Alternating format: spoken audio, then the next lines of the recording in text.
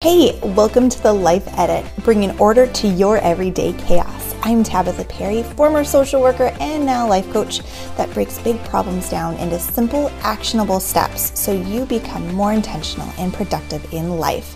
Let's get started. Well, welcome today to the Life Edit podcast with Tabitha Perry and my amazing guest, Miracle Sims. I am so excited to have Miracle today on this podcast because we're going to be talking about sex. And that is something that we don't necessarily always talk about. And it needs to be, especially godly, high achieving, powerful women. We need to be talking about sex. And I met Miracle because I was a guest on her amazing YouTube talk show called God, Sex, and Love. So definitely check her out. And all of her, basically has a channel because she's got lots of different themes that she talks on. So Miracle, thank you so much for being my guest today. Thank you for the invitation. It's good to see you again. Yes. So, Miracle, I would love for you to just tell our listeners a little bit about you and how did you come up with this amazing idea to have a talk show on three amazing things, God, sex, and love? Yes, ma'am. Well, long story short, again, my name is Miracle Sims. I'm an actress, author, entrepreneur. I wear a lot of hats, juggle a lot of things. But when it comes to this concept of God, sex, and love, it's very near and dear to my heart. I call it a passion project in a lot of ways. Long story short, the inspiration was me and my single days. I ended up writing about it. I call it the cultivation period, a single Christian's journey. Because I was struggling, y'all. I was over here like, Lord, where's my husband? I know what your words say. You don't want me to have sex. So, but I want it. So what we doing? Where is he? And all those different questions that I had at that time. And basically the Lord used those things, used my desires to draw me nearer to him. And the closer I got to him, the closer I saw that maybe I wasn't as ready for marriage as I wanted to be, or that I thought I was, and all these different things. I took a good look at myself during that time in my life. This was in my 20s, and I was like, there's some things I need to change about like how I interact with men, how I date, all these different type of things. So in the midst of this journey, right, I was looking for content to stay on the straight and narrow to see is there anybody else out there like me? I'm single, I'm Christian, I'm horny, I'm trying to figure this thing out. Like, is anybody talking about this? Yes. And I got on YouTube and I didn't really see much. Like the Christian content that I came across, I felt like they only went so far with the conversation. And then on the flip side, when I watched secular content, I felt like they were drowning out the Christian voice. And so that was the light bulb for me to just first I got on YouTube and just started to share as a Christian single woman, like, I'm the hopeful romantic, y'all. I believe it's out there. I believe this guy's out there and all this different type of stuff. The Lord is showing me that I'm going to have marriage and love and all this stuff one day.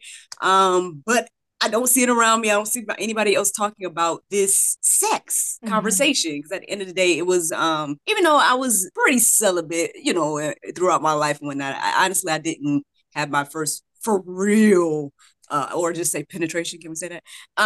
There was no penetration until in my 20s, which is, that's pretty good, especially these days when you hear about kids doing. Don't get me started on that. That's a whole nother talk. Anyway, what I'm saying is that, basically I was just looking for content at that time and wasn't seeing it. And I just got out there, ripped the band-aid off and told everybody, hey, I think about sex all the time. I'm a Christian. This is what I think about. And I'm asking the Lord, I'm waiting on the Lord to send me my spouse. But until then, what am I supposed to do? And I got out there. And that was the beginning stages of what you all now see and know is as GSL. It's become way more than what God gave me. But the story is long. So I'll just pause right there.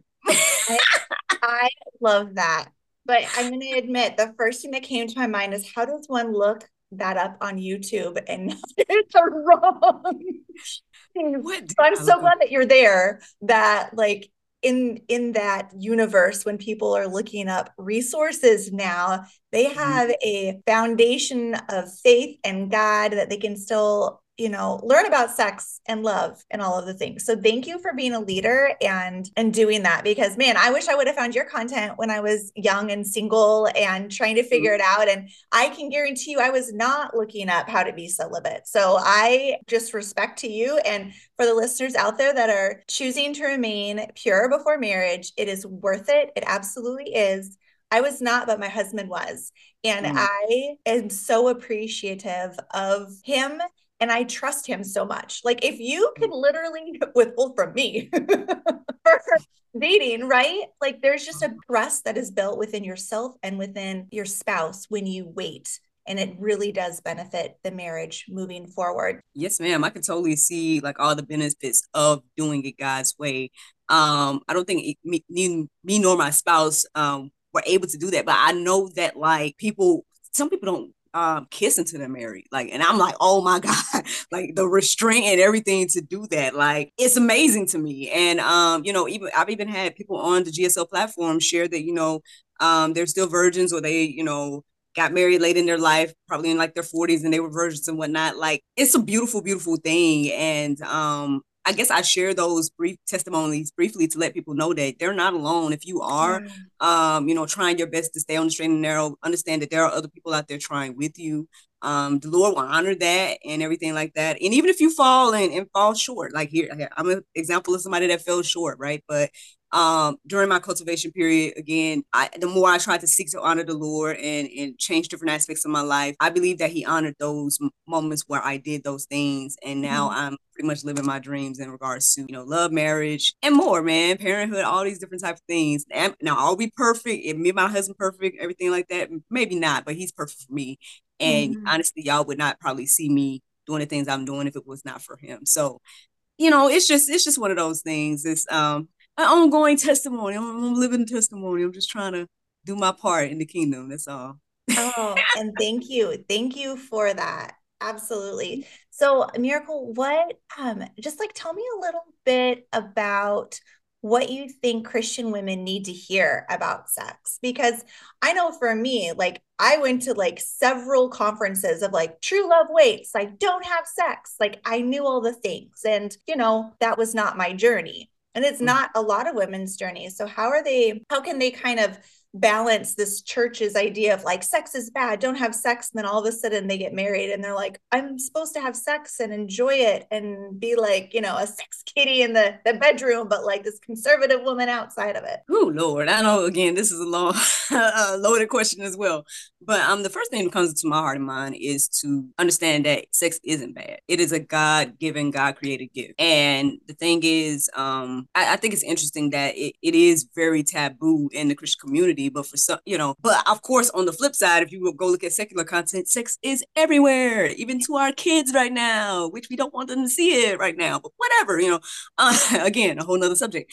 But what I'm saying is, if we as Christians don't enter the conversation as well, like we don't have to be so vulgar and the way that the world do it, but we can have the conversations. We can, be open and honest and transparent about like where we were, and hopefully, encourage the next generation. Hey, be better than me, right? And that's what I would hope and pray that anybody that listens to my story, read my book, whatever the case is.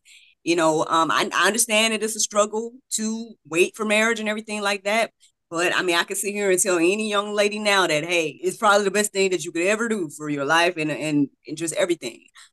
So yeah, I mean, that's I think one of the first misconceptions that we need to really attack as Christians, to understand that it's not bad. Yeah. It's just there are stipulations on when we're supposed to do it and how we're supposed to. And even that isn't bad. I mean, we like to look at it as bad because maybe it's against what we want to do. But yeah, I think those are the first two things. I think we should start there. And then there's Mm-hmm. just much more beyond that. I mean, you talk about wives then now being sex kittens and stuff like that. I mean, look, all right, well, ooh, Lord, why am I talking about this so much? Maybe I should. But okay, imagine yourself being, people like to put out the narrative that, it's men, be there for the man, da da da da da. But I'm like, what about if the woman has the high drive? Because that's apparently me, right?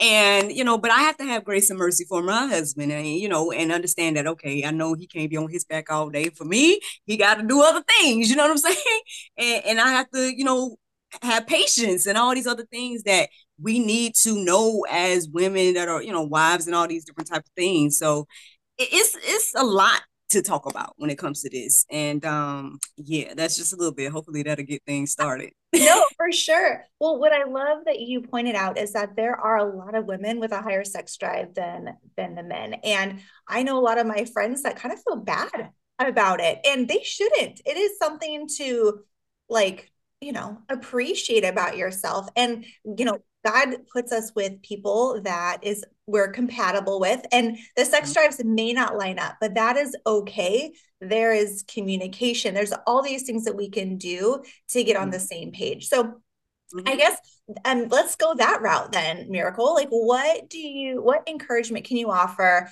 those high achieving women that have high sex drives that, for them to feel okay about it? And how can they make like edits in their lives to just accept that they are wonderful that the way that they are? Ooh. Well, honestly, I feel like I'm still figuring that out myself. I think for me, again, as a married woman and whatnot, like I said, it's been more so about me not resenting my husband or, you know, not feeling bad or feeling mad or upset that, maybe things aren't the way that I thought it was going to be when it comes to, you know, because I think I did kind of hype up marriage so much in my mind because I was like, this is the time, I'm ready, da da da da.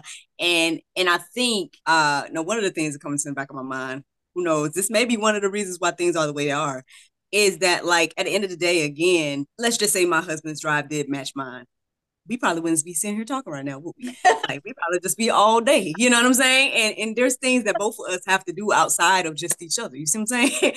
So there could be a reason, why things are the way they are. Like, and I have to have again grace, mercy, and all those things for my husband because at the end of the day, Yeah. God has grace and mercy and all those things for me. Yeah.